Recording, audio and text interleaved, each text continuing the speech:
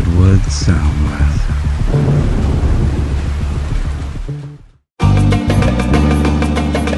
Not safe for work. Not safe for work. Not safe for work. Not safe for network. Welcome to Not Safe for Network. I'm Biggs. I'm Brandon. I'm Carl. Okay, so today we're going to lead off with Gilbert Gottfried passing from muscular dystrophy. I feel confident everybody in this room knows who Gilbert Gottfried is. I was kind of surprised at what a big deal it was. And I'm not trying to trivialize anything about Gilbert Gottfried.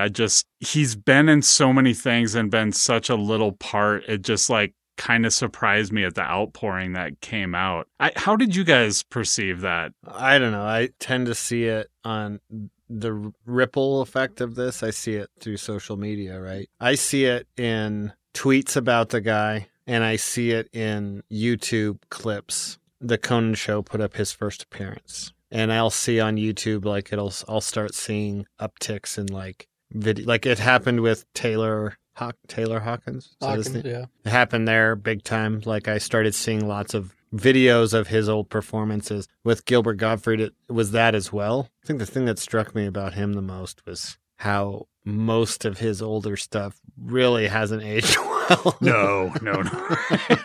He was always a comedian that kind of rode the line. Yeah. And that line has changed quite a bit over the last couple of decades. So, what's funny is that it's not even necessarily that he's any edgier than any other comic. His comedy just comes off as mean. Yeah.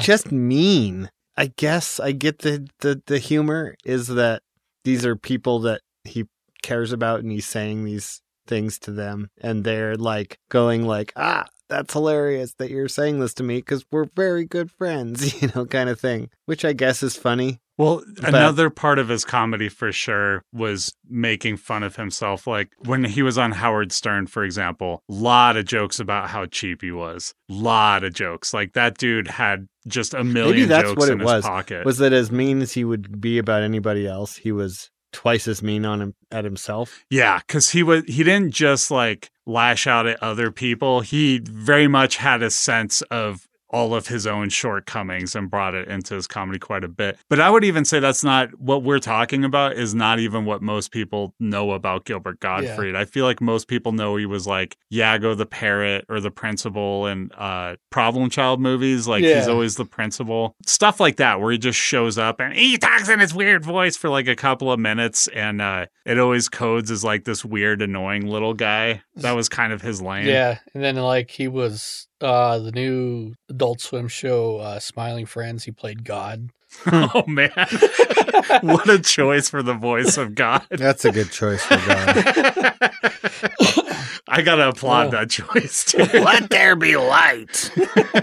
I watched The Late Show with Stephen Colbert. I usually watch the monologues every night on YouTube, and they did a unaired bit that they did with Gilbert Gottfried, trying to promote the new season of Bridgerton. So it's just him being extremely dirty. I also saw him reading out of what's that whipping book? 50 Shades of Grey. I was whipping book, and I swear to God, my head immediately went to the Old Testament. That was the first thing I thought. Maybe it's because he is the voice of God. I don't know. So I think my biggest connection to Gilbert Gottfried, which I'm sure is yours, Brandon, was USA Up All Night. Yeah, definitely. Because I watched that show a lot growing up. Yeah. We watched that show. I mean, we used to watch it together a lot. Yeah. We had this weird thing in high school. We'd go over to friends' houses and then we'd watch movies all the time. And the worse the movie, the better for us. I don't know if it was a matter of bad taste. No, it was a matter of bad taste because I thought they were legitimately good sometimes. All the Trauma Team films, I'm older now and I know they're not good, but I'd still have a enjoyable soft spot. Yeah. And I think it is because of USA Up All Night. Rhonda Shear, I think, was the other popular host. They had one before Gilbert Gottfried, I believe, and she didn't make it very far on the show. It was they had one person that did it, and then I think they replaced him with Gilbert Gottfried. Godfrey and Rhonda Shear, and then it kind of took off. But, they would just do the thing. All right, youngins, you might see parodies of this every now and again where you see a horror movie and then they'll have somebody who's comping for Elvira, if you know who that is, who will like vamp in between and make jokes about the bad movie they're watching. That was a very popular thing before we were born, but then it kind of evolved mostly into that, right? Like USA Up All Night, where they're watching bad movies and you just have comedians or B actresses with comedic aspirations. Yeah, there were two shows. There was USA Up All Night and then the Joe Bob Briggs. Yes. And I guess he's still doing on Shudder. There was also Elvira. I watched Elvira when I was a kid as well. So, not just the movie. I saw her show for a little while. We used to do. Okay, this is old man talk, but we had the VHF channels, which was the ones that came in locally, and then the UHF channels that you really had to move around the antenna to get, and you could get it from anywhere you got the signal. And so I could get Elvira late at night on Friday night when I was a kid if I got the antenna just right. Yeah, see, and that must be a West Coast thing, because here in Montana, that UHF doesn't exist. Yeah, that's an interesting point, because by the time I came here, we had a class where a guy came in and talked about it, talked about laying out that fiber optic cable and about how many channels everybody was going to get. And he didn't really think about how that would affect the internet, which was hardly a thing at that point. Where I was at in Coos Bay, Oregon, if you adjusted the UHF channels right, I could get a station from Canada and I could get a bunch of them from California and all over Oregon and Washington, but it had to be just right. And I had 64, I think, channels that you could toggle through. And, I knew that there was maybe 12 viable channels. Some of them were never going to come in no matter how much you adjusted it. Yeah, most of my childhood, if you didn't have cable, you had 3 on there, and they were all VHF, which was the ABC, NBC, CBS, and usually wherever I lived, there was the PBS affiliate. So I think that was kind of Gilbert Gottfried's, he has a weird career because he starts out on Saturday Night Live, but it's in the chunk of Saturday Night Live that nobody really appreciates. The Joe Piscopo years. Yeah, it's the years that Lorne Michaels is not in charge. Yeah, and it was only 12 or he was only on 12 episodes. You say Joe Piscopo, it's Joe Piscopo without Eddie Murphy. Yeah. That's an important distinction. Because the Eddie Murphy, I guess, year and a half was actually pretty popular because he just immediately rose to fame and saved the show. The show was starting to die off. So then he takes over USA Up All Nights. And then he's one of those guys that you would occasionally see on stand-up comedy and you would occasionally see in a bit part in a movie. And then he plays Iago the Parrot, which weirdly elevates him because all of a sudden he shows up in various cartoons doing voices and then starts getting work as bit parts in cable shows, becomes a regular guest on Howard Stern, things like that. And then, it seemed like the last couple of years, I know he was doing a podcast. I think it was Gilbert's Big Ass Amazing Podcast or something like that. It was one of those shows. I'll be honest, dude, it's real rough to hang with an hour podcast when Gilbert Gottfried is constantly there. It's not his voice, it's his laugh. His laugh is real rough to hang with for a whole hour because he goes all the time. I only listened to a couple episodes, and they did one where Rhonda Shear was the ghost. I listened to that as well. The guest, and they talked about a lot of the stuff on USA Up All Night, and I listened to that, but I was like, I don't know if I could listen to more of this. This is real tough. Yeah, I used to hang on it when an old actor that was in a movie that I really liked would show on because he was pretty good about getting stuff out of them. But God, he was tough to hang with for a whole podcast, if I'm being honest. But you will be Miss Gilbert. Moving on, I want to talk about the big news that everybody's talking about. Of course, they're making a Barbie movie. That's the big news that everybody's talking about? Yeah, they're making a Barbie movie. And I think it's a big deal because it's Greta Gerwig's follow-up to Lady Bird, which is a pretty big deal, dude. It's a big deal in this house. I'm sorry, no, it's a follow-up to Little Women, which is a follow-up to Lady Bird. I forget because I watched the wrong Little Women for the podcast. Watch the Netflix version. I just wanted to make note of it because A, that's bizarre. B, it's even more bizarre when you realize the cast is Margot Robbie playing Barbie, Ryan Gosling playing Ken, and then there's Will Ferrell, America Ferrara, Kate McKinnon, Alexandra Shipp, Ariana Greenblatt, and Simu Liu are all in it. Like, it's just an odd smattering of people to put together for a Barbie movie. I kind of want to see this Barbie movie. Well, you report back to us, okay? Yeah, you bet, dude.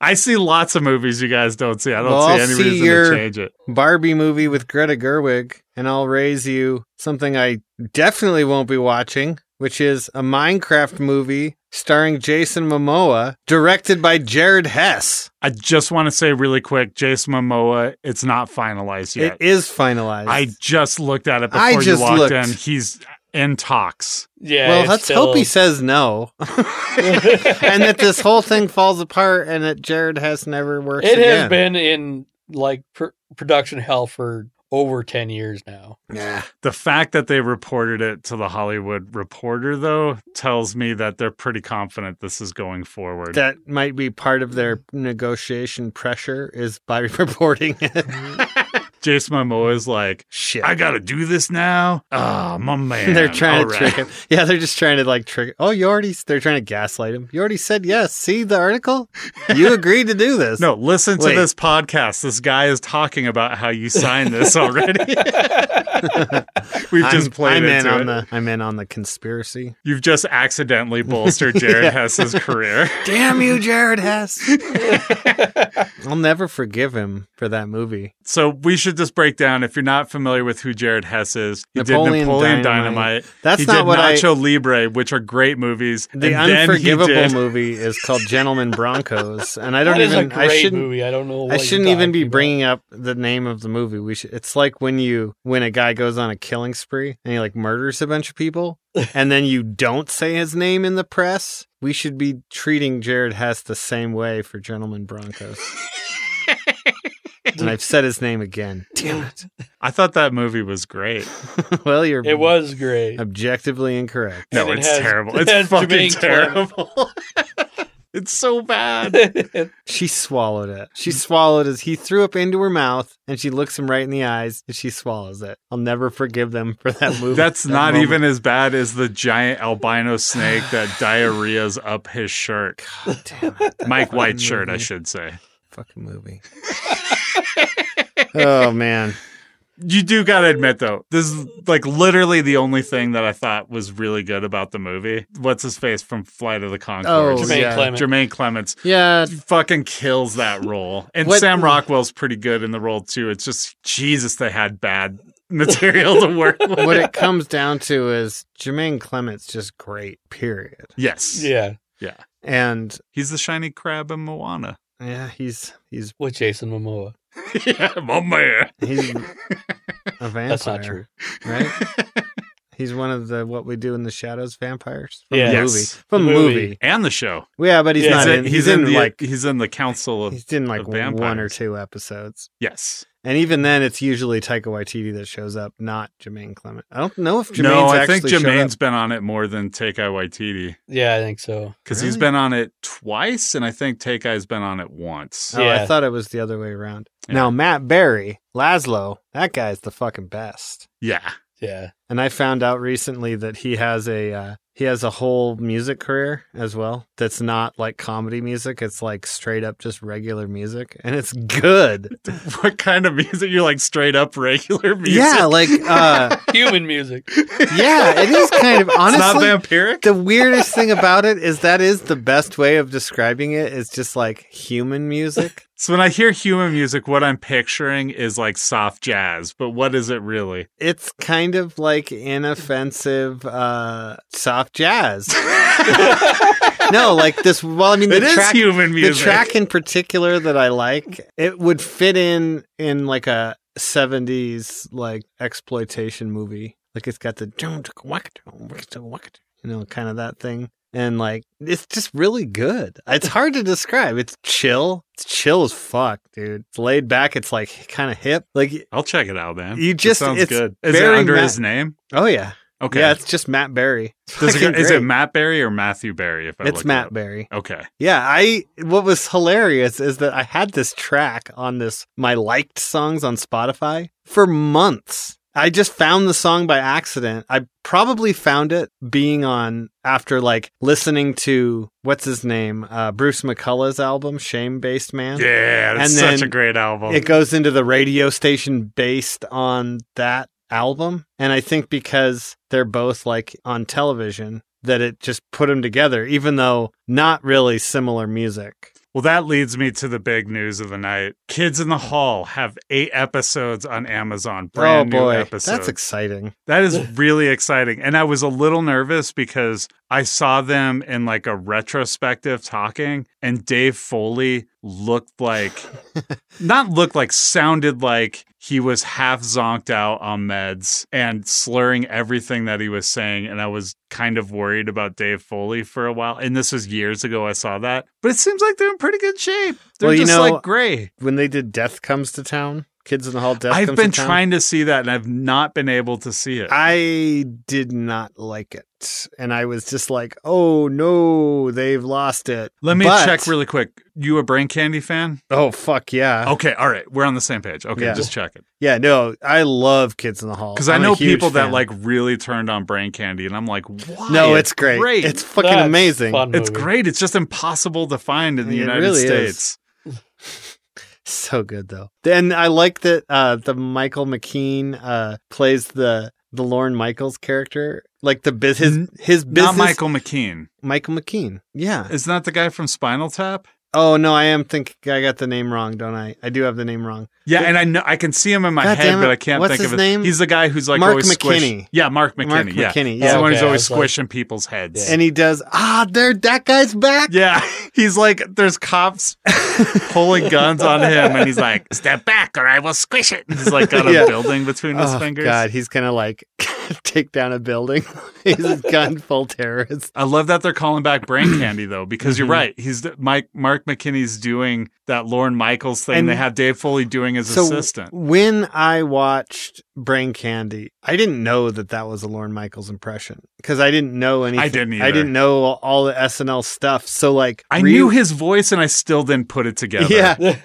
Hmm. I didn't know Dr. Evil was also a Lorne Michaels impression. Isn't that what like got him and Dana Carvey like feuding for a while? It's- Because he was like, you stole my Lorne impression to do your Dr. Evil character. It's very possible that something tic-tacky like that would have set him off, because I was researching Wayne's World to do it for a Cosmic Void, and like Dana Carvey quit Wayne's World before it even started because Mike Myers basically locked him out of the writer's room. Like he would not let him write on that movie. He was afraid that he would take all his good ideas, and he didn't even want Garth in the movie, and Lorne Michaels had to convince him that Garth needed to be in the Damn. movie. Garth does need to be in the movie. He does. And I think Dana Carvey was weirdly helped by it because he bats 1,000 in that movie. But when you're actually paying attention to it, when you're aware of the riff, you realize he's only in like 25 minutes of the movie. Yeah. And I had always thought about it as like the two of them constantly. Yeah. When I rewatch it, I'm like, oh, he fucking kills every scene he's in, but he's like used sparingly. So you want more. He's the character you want more of, you know? Yeah. He does really well.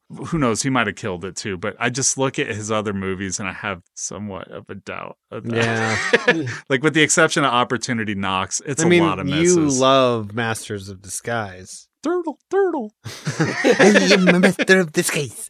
I am a master of disguise. I honestly cannot remember anything about that movie except for the turtle line. I just remember being Am I not supremely turtly disappointed. enough for the Turtle Club? Yes, I remember that too. So I actually, the only reason I know that movie at all is because I'm a big fan of that episode of How Did This Get Made?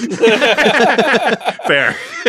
We had a friend, Dub and I and Matt Campbell had a friend who I'm not going to name on the podcast just because, like, Jesus Christ, dude, we're all in our 30s and 40s at this point. I don't want to, like, accidentally put him on blast, but he looked like the guy in Master of Disguise. Like, he looked like the character Dana Carvey was dressing up as, and every time we saw him, we go, turtle, turtle. Oh, that's me. And he'd kind of laugh, but I'm sure deep down inside he was upset. I would be. But he couldn't do anything about it because he was like the turtle guy. You know what I mean? Like, what's the turtle guy going to do? Sometimes you get a name, you know, it's the universe. Yeah. He drives around Aquaman. That's When what Turtle does. When that happens to you, listener at home, just remember this is the universe's way of reminding you that you are powerless. Sometimes shit just happens to you and you got to just roll with it. It's true. Lesson learned. Let's get to the big story here. So David Cronenberg put out a trailer for Crimes of the Future. Carl, I turn this over to you. The biggest news is a fucking teaser trailer. Is that what you're telling me? For David Cronenberg, yeah. Yeah, Cronenberg's the best. He's back to body horror. Thank God. Yeah, that was my big takeaway. So was I'm like, excited. Wow, this is disgusting. It's old Cronenberg. It's like the 5th time he's worked with Vigo. It's the first time he's doing body horror with Vigo. Kristen Stewart's in it. She's good. She's like really come into her own as well. Like both her and Robat Battenbat have really done a fantastic job of overcoming. It's Robert Pattinson. The Twilight franchise. Yeah. Okay, you just look befuddled. They haven't they not done an amazing job of like overcoming what just shit being in Twilight? Yeah. Yeah. The jury's still out on Kristen Stewart. No, for me. she's like, more than she's fucking awful. Look, I'll say She's- this, dude. I she's saw her in good. Spencer, and while I did not care for that movie, she does this amazing transformation in it, like without a bunch of makeup, just like a weird haircut. She actually seemed like Princess Diana, and I was like, okay, I see the skill here. Like I could actually see her really, really acting hard, dude. She acted so hard. like the thing Just- about just Twilight sweat from too. her brow. She was acting so The hard. character that she plays in Twilight, Bella Swan, is like the most bland personality that you could possibly write and get away with writing so that the reader can imprint themselves onto that character. Right. And so it's not that she's a bad actress. It's that she's But working with the most bullshit material you could ever possibly get. So the only other thing I think I've seen with her is that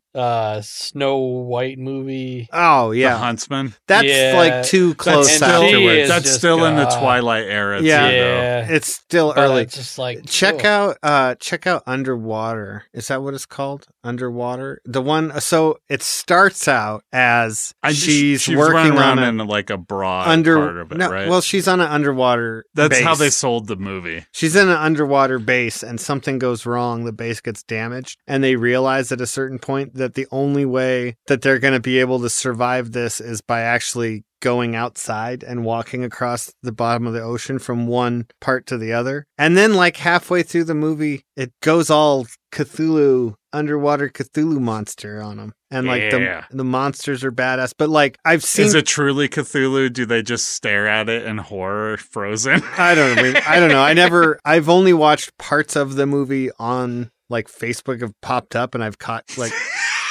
little clips One of here and those there. ones where they like take the widescreen and push it to 4:3, Yeah, and then and they give 'em speed it all- up a bit so that it doesn't Give them all catch. squirrel voices so that it doesn't set off the automated copyright detectors. Ugh. Although I also did learn that the frames that they make stuff in Britain in and what we show stuff in America is slightly different. Yeah. To the point where when you watch an American TV show on British television, it's pitched up slightly because it's slightly sped up. American TV shows shown in Europe are like on helium. All of them. Is that because their commercial breaks are in different spots? It's because of how they encode it. It's like NTSC versus some it's other just a thing. weird technical glitch. And well, and it also has to do with they have two different set frame rates, frames per second. One of them is, and it's just like they're just different numbers. It's 24 here. And Well- it's almost like it's like 50 over there. Well, that and like the electricity in the United States is 60 hertz, which is one. Yeah, And that's then in 55. Europe it's 50. Yeah, 50. Okay. So it's and like that makes a difference. 5/6 It of the changes. speed. It shifts it. Yeah. Interesting. Fucking weird. Kristen Stewart, just to button up that before we button up the other thing to get back to what we're talking about. What else have She's I also liked good her in Still Alice. That was the one that Julianne Moore won the Oscar for, where she's got Alzheimer's. Like Kristen Stewart is playing her daughter who does not want to like be attached to her mom anymore. She wants to like run off and be free. And then by the end of the thing, she just accepts she's got to take care of her mom. And it's a real L for her. And it is a real bummer. That I watched and I was like, wow, she's actually like pretty good. So yeah, I try not to hold the Twilight thing against them. Like if somebody was like, hey, Biggs, you want to do a remake of Twilight? I'd be like, fuck no. And they'd be like, here's $75. And I'd be like, all right. You know, a big part of it too was like they were pushing a version of her in reality that wasn't real. They were pushing like her dating Robert Pattinson. You know, they like dated while the movies were going on, you know? Well, now she's like, She came out. she feels more like herself. She feels more authentic now because she's kind of authentically being herself and not being this like Hollywood starlet cookie cutter, like, you know, Katherine Heigl. Right. Although I did see her on SNL, and that episode. She's was always awful. good on SNL. Oh, no, that was she's awful. good. No, It was fucking that was good. awful. That one was so good when she has that moment, like, her and Vanessa Bay are doing the Tostino's pizza rolls. They're having this like super homoerotically charged romantic situation in the back. It's like, well, but what about my hungry guys? You know, and then it's like Totina's pizza rolls.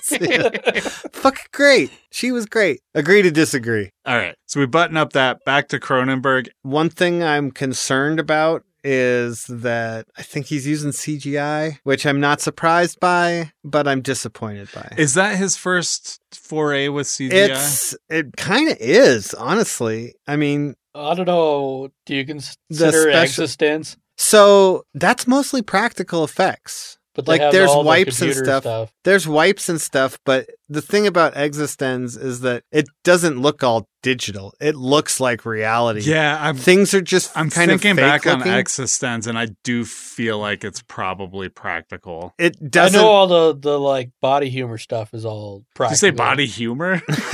Body humor. It's the new Cronenberg phase. Man, hey, I've been ripping apart bodies. Let's have some fun with it. no more horror. Let's make it. Let's make you laugh. Yeah, there's a face in the vagina, but look, it's really hungry. It tells you a great joke. That's a good one-liner. I think this might be one of the first times. I mean, even for A Dangerous Method, he like built stuff that represented historical medical equipment from back in the day, and he like practically made all of that. There was probably CGI in like, I don't know, Maps to the Stars or Cosmopolis or one of those. I doubt it, man. I mean, I saw Map to the Stars and there was nothing that warranted CGI. But this, in that. it looks like there's like some kind of chrysalis-y kind of machine that Vigo's in at the beginning of the trailer, and it's very clearly CGI, like Right. bad CGI. But the body I don't horror know. looks fucking practical to me. Like it looks The guy rubbery. sewing his mouth shut when he has ears like growing out of his forehead. That looked great. Yeah, that's what I'm saying. And- like it's the Cronenberg we want. So I read somebody was talking about how they've seen it. The movie's finished and it is, I think, debuting at Cannes. I think it already played at Cannes. Yes. Yeah. So somebody talked about seeing it at Cannes, and they were like, I'm strongly anticipating people having adverse reactions to the last 20 minutes of this film.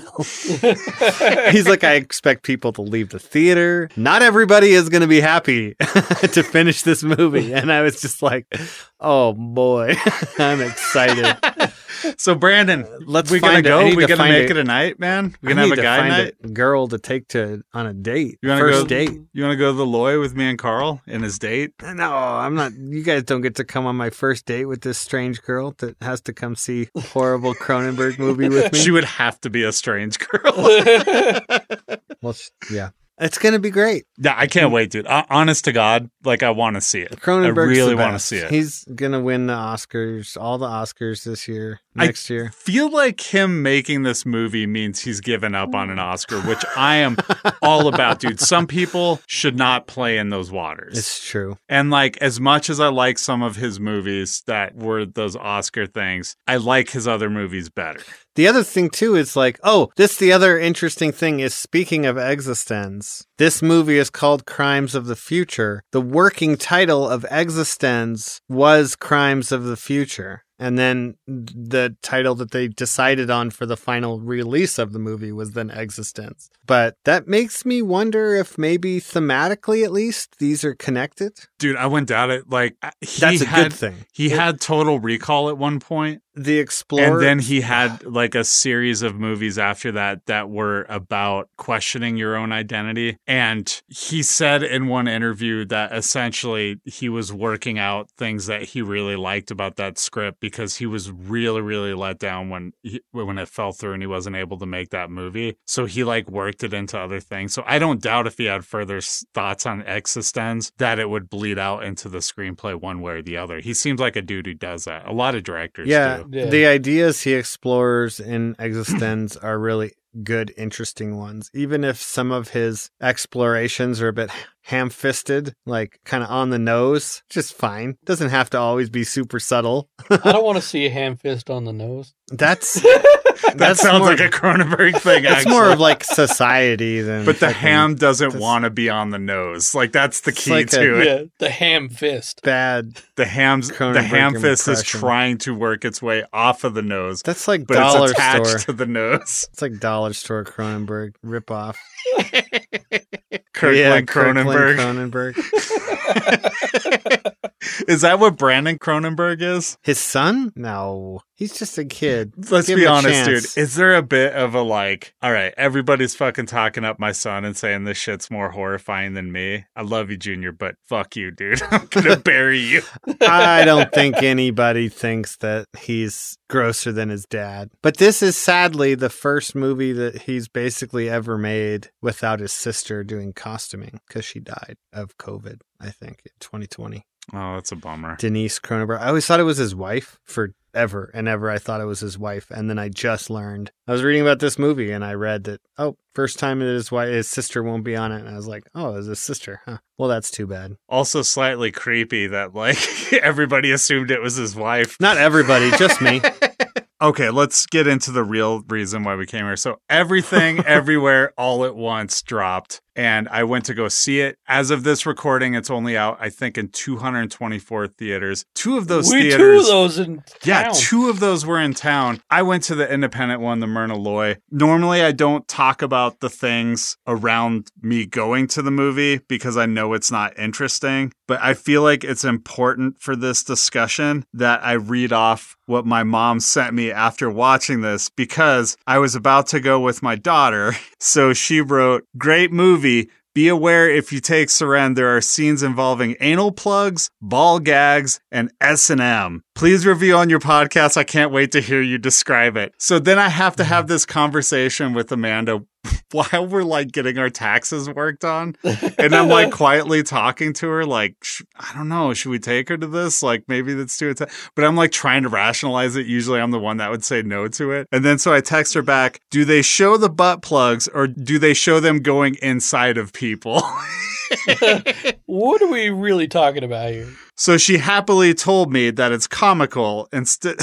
I won't get into the description because I don't want to spoil this movie. There's people that are saying you have to experience it, and you can. Whatever I say here is not going to give you the experience of this movie. But what the plot essentially is, the machinations of it, is this lady lives a humdrum life. She's not happy with where she's at. She's a Chinese immigrant. Her husband suddenly turns into a different person, and he's from another universe. And he clues her in that the multiverse is collapsing in on itself and that she is the key to helping everybody. They don't say the chosen one, but she's basically like the chosen one, okay? The way that she can power up and deal with this stuff is she does something super bizarre that they have essentially the old school Bluetooth things that are on the ear. They put one on each ear and then it tells them a thing that they can do to access a universe that will help them. And so when they access that universe, they experience that universe at the same time, but it also gives them a trait from that universe. So some of the things that were in the trailers, there's a hot dog universe where they have hot dogs for fingers. That comes in handy at certain parts. There is a kung fu universe. There's another kung fu universe where you can just like beat people around by like flicking them. Like just with your fingertip, you can kick the shit out of somebody. And there's this whole variety of things, different outcomes of her life, so many different things. That is the setup for this movie. I'm not going to go further into that. I have never, ever, ever been in an audience like this where everybody laughed so hard. Everybody teared up. Everybody was riveted during the action scenes. Everything on this just fired on full cylinders. And you go and watching this, and I've heard this in review after review after review, which was exactly what ran through my thought process, which was, fuck, maybe I'm too old for this, because you start to watch it and stuff goes so fast. Sometimes it's like a TikTok video. And then he does this brilliant thing where like you get all of these flashes, but it happens so consistently that like you're able to hang with each plot. There are 15 to 20 plots going on in this from like different parts of the multiverse, and you will be able to follow every single one. You'll have a panic moment at the beginning, and then you'll realize, fuck, I'm really following this. Amanda, before she went to go see it, she watched the trailer, and I was like, do you want to go see it with me? And she's like, not really, but I guess. Like, so she wasn't like thrilled to go in there. My daughter didn't want to go. All three of us walked out talking about the movie, loved it. Like, everybody was just fucking on fire about it. But furthermore, movie companies are fucking talking about this movie. Directors and writers are talking about this movie. I can't do justice what this movie is, but I'm telling you guys right now, if you do not see this in the theater, you will regret it. This is a movie like The Matrix in that you could not tell somebody what The Matrix was before they saw it and have them understand the experience that they were going to have going to see that movie for the first time. And it changed cinema. This movie is going to change cinema. The style that it does, this is what's going to happen. Whether this movie becomes like a super big cult movie or becomes like a sleeper hit, this movie is going to change movies. I'm telling you right now. And it should. It's so fucking wildly entertaining. Visually, with the comedy, the stories all hold together. Jamie Lee Curtis, never better than in this movie. Everybody down. Short Round, fucking spectacular in this movie, man.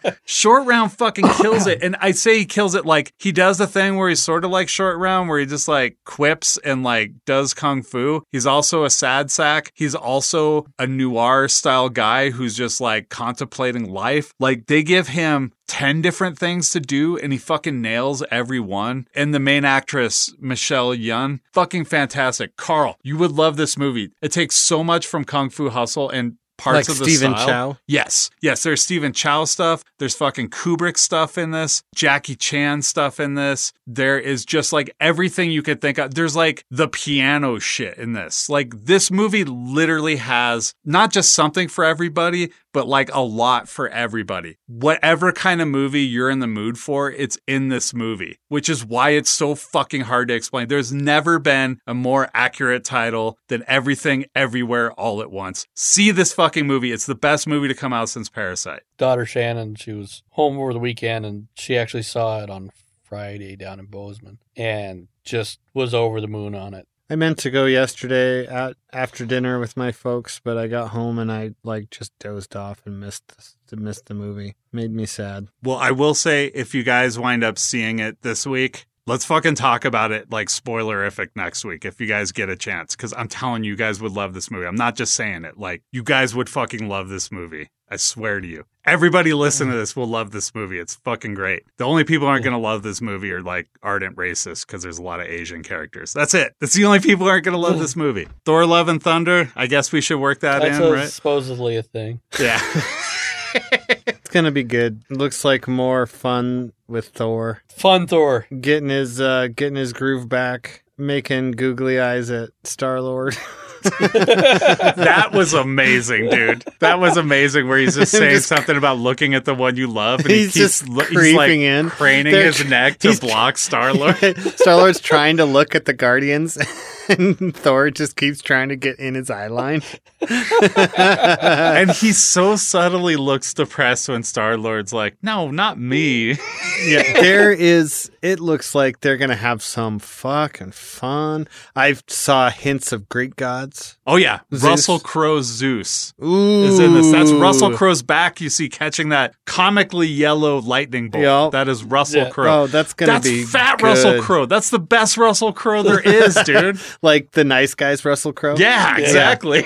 And then we've got what's her name is back as Valkyrie. Yes, Tessa Thompson. Tessa Thompson. I knew it was And- double initials, but I kept wanting to say double J's, but that's Jessica Jones. And she's in like a business room. Yeah. It looks like The she's boardroom for New Asgard. Or She's like the City CEO, Council. the CEO of New Asgard. She looks. It's good to see her back. The one thing that I gotta say points against the trailer, and this is not points against the movie, just the trailer. But they played Guns N' Roses, and Guns N' Roses sucks. Sweet Yeah. Child Yeah. of Mine is garbage. Yeah, I It didn't agree. fit the trailer. I would doesn't agree fit. with that. Like, It worked with the trailer. I just don't like the song. Yeah, I don't like the song, and I Like they made it work, but like, Yeah, they but that's clearly just the edited trailer it to that anyways. song. Right. I hope that song does not show up in the movie itself. To be honest, because It might I though. was- It might though. It Think about probably will think since about they've Led already Zeppelin. no, dude, last time. that was my biggest knock against Ragnarok is that he used "Immigrant Song" twice in the movie Use in it two three different. times. That's terrible. No, because it was great, dude. They use it for a Nope. battle scene at the beginning. Then they have it on the elevator. They have the Muzak version, which is fucking hilarious. that I didn't And then even they play it notice. at the end. That's what that song. That is like the only proper usage of that song, dude. Nope. that Didn't is like it. totally a perfect use I didn't of that like it. song. Do you not like that song, or did you not like the usage? I didn't like the usage. Okay. And the song is fine. I don't think the song is great. It's fine. I actually honestly like the Infectious Grooves cover of Immigrant Song better.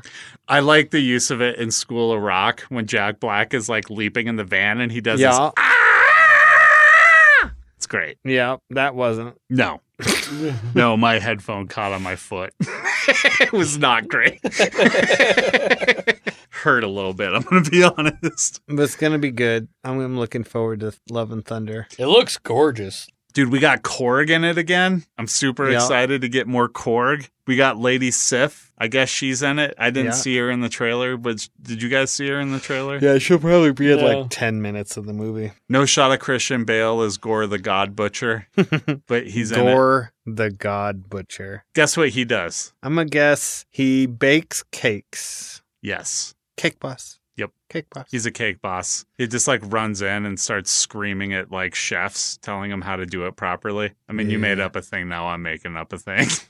Well, I was thinking about Paul F. Tompkins and how he does one of his characters on Comedy Bang Bang is Cake Boss, and one of his characters on Comedy Bang Bang is also Werner Herzog. Right. And we'll be talking a little bit about something along those lines next week. So Yeah, we're going to talk. I'll just call it out now. We're going to talk about Ryan North's podcast for The Unbeatable Squirrel Girl next week. the the Squirrel Girl Unbeatable podcast, and it's got Milena Vaintraub as Squirrel Girl. She was supposed to play Squirrel Girl years ago in The ABC Family Show the or whatever. pilot for New Warriors that got filmed, but they never made any more. Yeah. It was going to be on Freeform, I think. Well, I'm not quite done with Thor yet because in addition to all the Guardians except for Gamora, who's clearly not in it, I feel like they're going to wrap that up in Guardians 3. Yeah. We have, not in the trailer, but we know he's in there because Taika Waititi has said it. Matt Damon playing actor Loki. Actor Loki is going to be back. That's literally the name Like of the the character. the Asgardian actor Yeah, who plays Loki. that played Loki. His credit is, I looked it up today, his credit on IMDb is literally actor Loki. So,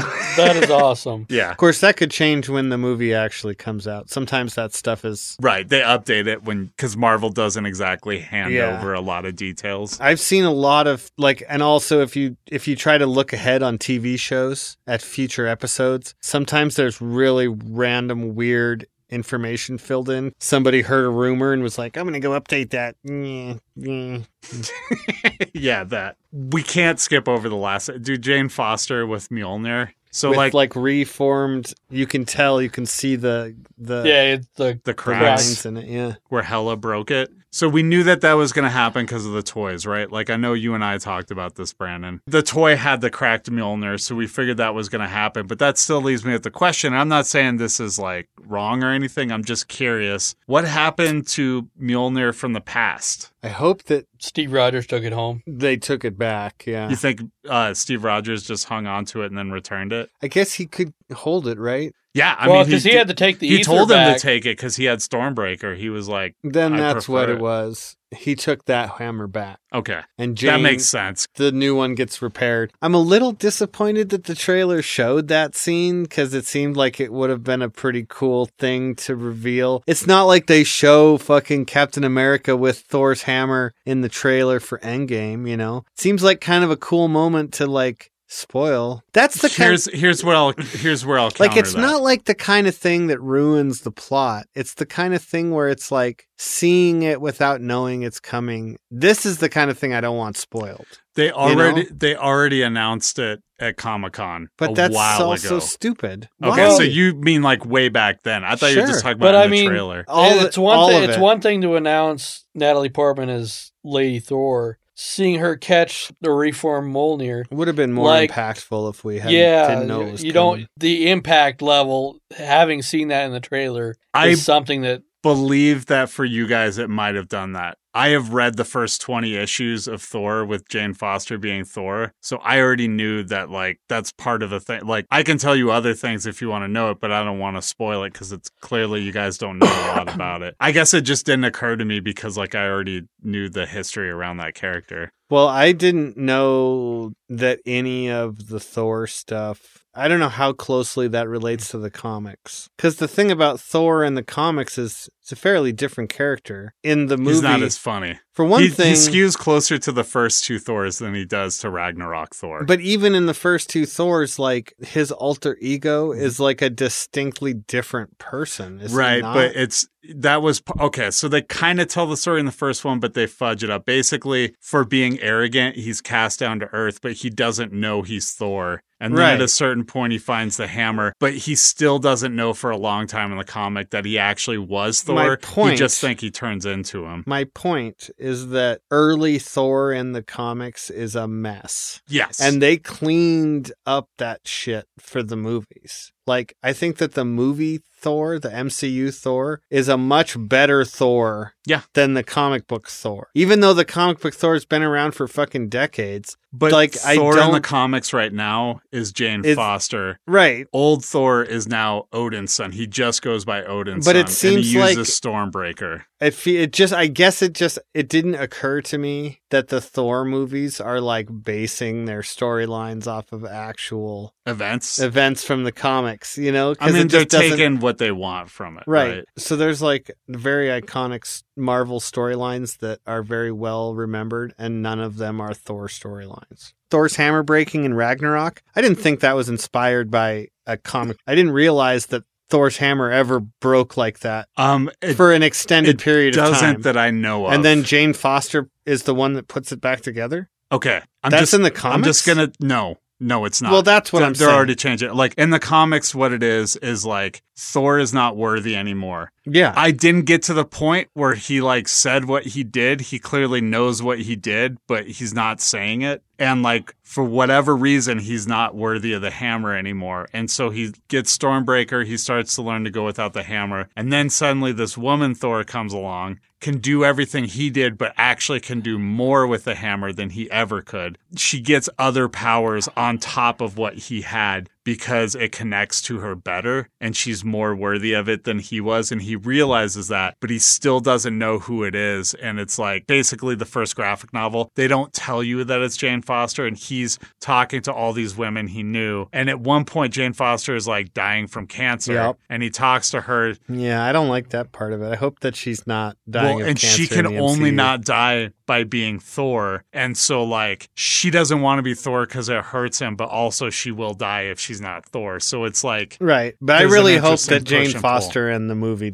she better not have cancer. I'm betting that they strip that out from it. But then again, Thor Ragnarok, just like Guardians of the Galaxy, we think about them as super fun movie. They're kind of depressing, dude. Like Thor Ragnarok, Odin dies, and then like him and his brother are like really split in a almost unrepairable way. at the beginning of it. And then Asgard gets destroyed. And then at the very end of the movie, basically they set up losing half of what's left of Asgard. Yeah. You know, they had already lost half of Asgard. Now they're going to lose another half of Asgard from Thanos. So there's actually a lot of tragedy that runs through that. It's just like it's so fucking funny and colorful. Yeah, we don't think about it that isn't way. it? Yeah. It's all Shakespearean, so of course there's tragedy and comedy. Yeah. Yeah, the laughing mask and the sad mask. And when they, man, it's like, oh, boo. Well, that was just a long way of saying I'm sorry that they ruined the Mjolnir moment for you guys.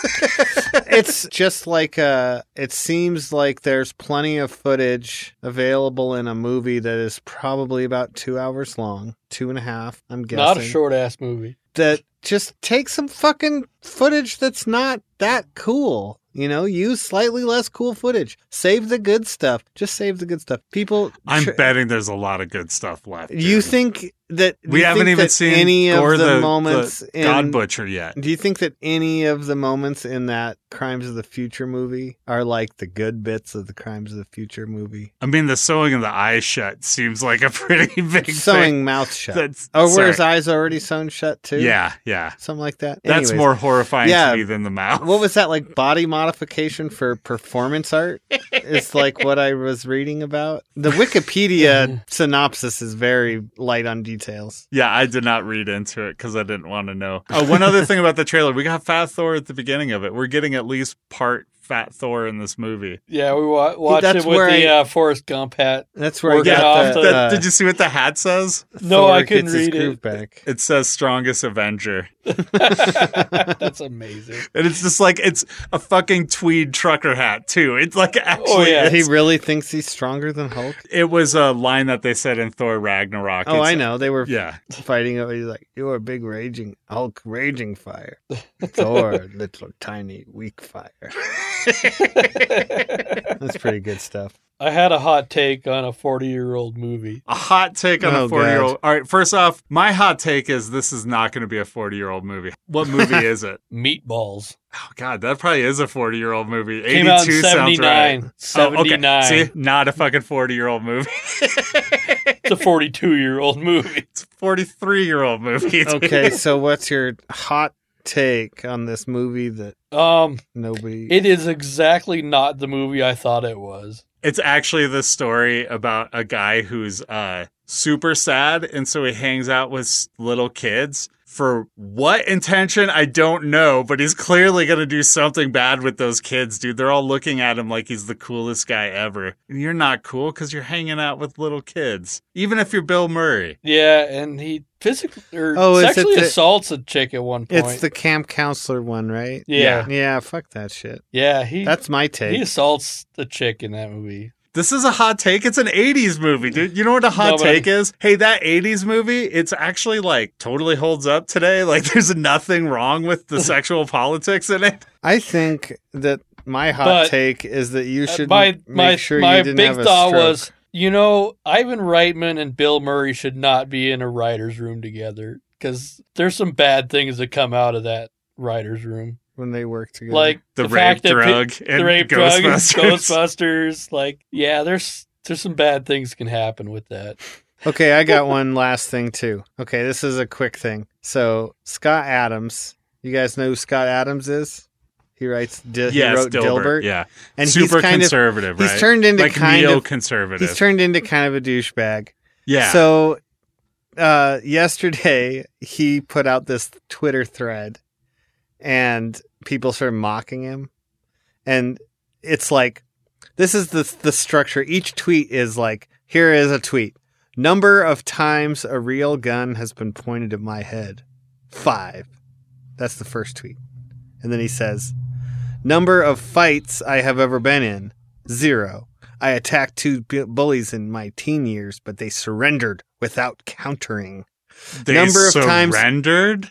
Number of times my car stereo has been stolen. 4. Number of times my home or garage have been burgled. 5. Number of times I've been assaulted at knife point. 2. This one got the most attention. It's the reason that I know of this is because this was the specific one that people were reacting to. Number of times someone stole more than $50,000 from me. 5 to 7 times. You haven't locked down a specific number of times that someone's stolen $50,000 from me? That's a large sum to not that be sure list of. goes on for a while, and it's all just like, the whole point is he's like, crime is bad, whatever. Paul F. Tompkins, he started his own thread in the same vein, but his thread is the best. His thread starts with, number of times I ate glass by accident, 19. Number of times I ate glass on purpose, 26. Number of times I made out with my girlfriend only to discover mid-makeout that I had been deceived by the shape-shifting villain Clayface, 5 to 7. Number of dimes I have held in my hand for more than a full minute, 70,000. Number of greyhounds I have beaten in a foot race, 0. I challenged over 10. None of them would accept my challenge. Number of hurricanes I have drunk a mojito in the eye of. 3. Number of haunted cars I have had stolen from me. 7 to 8. Number of licks it took me to get to the center of a Tootsie Pop. 2. Number of regional chowders I have personally invented. 2. Number of eyes I have willed myself to regrow in my skull after they were punctured by a mean child. 2. Number of wishes I have made after summoning a genie from a lamp. 4. Number of times I have been murdered. 9. Number of times I have broken both arms and legs and back and neck and feet and wrists. 73. Number of Snake River canyons I have jumped on a motorcycle. 1. Number of times people have punched me in the face with real fists. 11 to 13. Number of Berts I've dilled. 6. Number of huge boulders I've run from after stealing a golden idol. 2. Number of times God revealed himself to me during an episode of ridiculousness. 15 and counting. Number of beeps in the boop boop. Not applicable. It went on a long time. I take it the Scott Adams one went on that long as well. Yeah, about that long, yeah. But it was just all just like, times I've had a knife pulled on me. It's just like very... Oh, and actually Scott Adams does reach a point where he says, number of incurable diseases in myself that I've cured successfully. 3. So Scott Adams claims that he's cured 3 incurable diseases in himself. And like the thing is okay, clearly let me ask, Paul F. Tompkins is joking. Scott Adams doesn't seem like he's joking. This is what I wanted to ask. Is this like wry humor that everybody's taking the wrong way? Because he does write comedy for a living. I mean, he writes a Dilbert. I mean, I know you don't like it, but there's a punchline to it. Or did he just have a couple of Coors Light and fire up Twitter on his phone? This isn't the kind of comedy. It's not the kind of comedy Scott Adams Is writes. it called Ambien? Is this like Ambien? calling it Target? Yeah. What's this kind of humor Scott Adams does nowadays is like sardonically raising his eyebrows at the stupid thing that the liberals said. Okay. That's literally the extent of his intentional comedy is like being like, oh, look at these idiots over here thinking they're so clever, but man, they're so dumb. Like that's the gist. So his listing of the like crimes and stuff, things that's happened, what he's doing is he's establishing this is like my list of the shit I've had to deal with. So you know that like, when I say these things, other things, unrelated things, that like, this is where it came from. Like pedigree, man. I've had guns pointed at me and shit. I've had large amounts of money stolen from me. And yet he's still whimsical to write Dogbert and Catbert. And it's funny because the character's name is Dilbert. Yeah. And there's that one, one lady. There's that one lady in the office. Alice. And everyone steals credit from her, and she goes, "Erg." And then there's Wally. And Wally's as far as lazy. I can tell, Yeah, that and he's bald. Wally's lazy. You know he's Yeah. lazy because he's bald. Yeah. You know what's funny is one of the first, like the top reply to his Scott Adams' thread, you get to the bottom of his thread, the first reply, somebody has just put a frame from a Dilbert comic, and it's Wally saying like, you know, I bet you could just put whatever numbers you want in there and nobody would ever know. Is he holding a coffee cup while he's doing it? Yep. Of course he is. He always is. And that's why it's funny, because he's got that coffee cup. Yeah. And his tie's a little crooked. You know, Dilbert's tie always like goes boing, and like bends off to the side. There was one Dilbert comic that I enjoyed, but there's context behind it. So when we were in high school, we had the men's room was fucking terrible at Helena High. It was just like there was no mirror because probably somebody busted it up before we went to school there. And like there was never any soap and like the tiles were all fucked up. It was just a fucking shit show. And then at one point, for some reason, like somebody had gone in the girls' room and was like, it's fucking nice in here. What the hell? Like they had mirrors, they had all of this stuff. And so we wrote the bathroom manifesto because it was right around the time that the Unabomber wrote his manifesto and it came out. Yeah, and So- then the Communist Manifesto was going around. Like, Right. So we each took 3 pages and we had everybody in the class do it as like an extracurricular thing. And so we had this 90-page thing that we like flopped on the principal's desk. The bathroom manifesto. And on the front page was just a Dilbert comic where like there's these 2 women and they're like, we're going to the women's room. And one of them's like, oh, you want to watch Gone with the Wind? And the other one's like, oh no, I got the Wizard of Oz. And she's like, okay, I'll fire up the theater system. And then like Wally goes to Dilbert and he's like, guess what they got in the men's room now? Soap. And I was like, yeah, that's Helena High right there. Scott Adams taking him down a peg. You know, Way to go, Scotty. I'll give him credit for being able to lampoon office culture. Yeah, Sure, that's fine. but done better in The Office. Just like shut up and dribble, though. You know, like stay in your shut lane. up and dribble. Stay in your lane, cartoonist. Why don't you shut up and scribble? Yeah, shut up and scribble. That's what I said. Are you trumping me right now? There was Got Sleepy Uh, Pigs over so- there saying you said everything No, I I said. was- Everybody knows that I said. Maybe I took a little. No, but I was thinking about Lizzo on Saturday Night Live this weekend. I thought she was pretty good. The very first sketch was like a game show sketch, and it was just answer trivia, and she gets a question wrong. So it was like the name of the airport in New York. And she's like Robert F. Kennedy Airport, and he's like, I'm sorry. And then another guy buzzes in. He's like, John F. Kennedy Airport. And it's like, that's correct. She's like, yeah, that's what I said. And they're like, no, that's not what you said. She's like, yeah, it is. And then it's like, and then they try to continue on, but she's like, hey, I should get half of his money because I gave him half the answer. And then the guy's like, no, that's not the rules. He's like, well, who made you mayor of Game Show Town? And like, it's just nonsense. She's just kind of being a ridiculous black lady fighting with the game show host for no reason, but it's funny. I don't know. That sketch worked for me. There were a bunch of sketches that worked for me this week. I liked it. I haven't seen it. Lizzo. I'm not. You keep looking at me like you're trying to sway Lizzo. me. I just haven't seen it. She is the host and the musical guest. And she introduced herself at the first time. She's like, ladies and gentlemen, me. You know, it's like kind of adorable.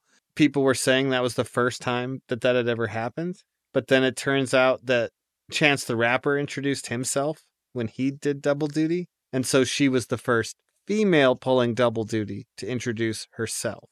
But then it turned out Madonna did it, so she was the first African American. Well, it turns out that technically Chance the Rapper wasn't the first guy to do it because Garth Brooks introduced Chris Gaines once. But Chris Gaines and they're not the same person anyways, right? They're different people. Yeah, Chris Gaines was like an alt guy. Like he Yeah. was like alt rock. Like Yeah, he had a Garth goatee. Brooks was He had a country. goatee. Yeah. Chris He Gaines had a soul patch. Dude, he looks different because he combed his hair down over his face and he had a goatee. It's weird. It's like Garth Brooks takes his glasses off and then all of a sudden he was gone and Chris Gaines was there. And I was like, hey, Chris Gaines, where did Garth Brooks go? And he's just like, I don't know, man. Go ask Kent.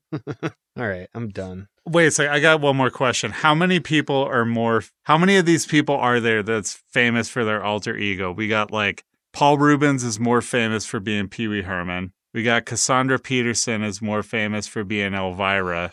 And of course, dude, we've got Chris Gaines is more famous for being Garth Brooks. Ernest. Oh, yeah.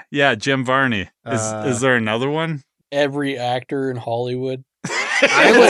Dude, Michael Fox is famous for being Michael J. Fox. I would argue that what's his name is better known as Ross Geller on Friends. All the Friends. That's not All what I'm, the that's not what guys I'm on talking about, though. Friends. Like, it's the persona that they get credited as. You know what I mean? Like, you look Okay, at Elvira, well, Mistress of the Dark, it says Elvira as herself. It does not say Cassandra We'll Peterson. come full circle then. We'll come full circle and I'll say that wasn't Gilbert Gottfried's real voice. Oh, I know that. So that's what I'm saying. Yeah. Is he is known as being this loud, abrasive guy, but that was only his persona, his television persona. But he didn't change his name. His Yeah, name he was did. Oh, what was it?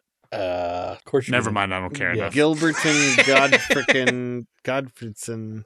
He just took out some of the extra syllables. What if it was something like Paul Smith? Yeah. Gilberto. Anyways, I'm done. Have a good one, everybody. I don't know what you're waiting on. I'm just waiting on Yeah. Brandon to like, no name. You made us wait for nothing. Carl destroyed my headphones. That's what you What's get. taking you so long? I just go to Wikipedia and type his name in. All right. Tune in next episode for the reveal of Gilbert Gottfried's actual name. I think that is his name. Oh, wait, birth name. Nope, that's his name. God damn it, His Brandon. middle name's Jeremy. All right, take it easy. Please rate and review our show. Sign up for an Anchor account and you can leave voice messages through a link in the description of the podcast, or you can answer our poll questions.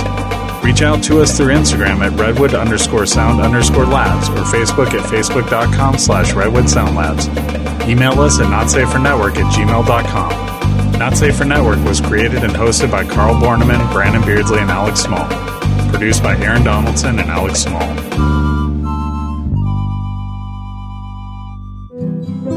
Zach and Matt discuss some of the best and worst horror movies out there. Check out all 4 seasons of Watch No Evil. Lauren and Sarah riff on changing topics each week. Whether it's celebrity horoscopes, the poop cruise, or smell-o-vision, you'll laugh along with Dippers. Catch up on pop culture news and reviews every week with Brandon Biggs and Carl on Not Safe for Network. Professor Aaron Donaldson and Purple Heart recipient Charles Horgan break down war movies, their narratives, and the rhetoric behind them on Real War Project.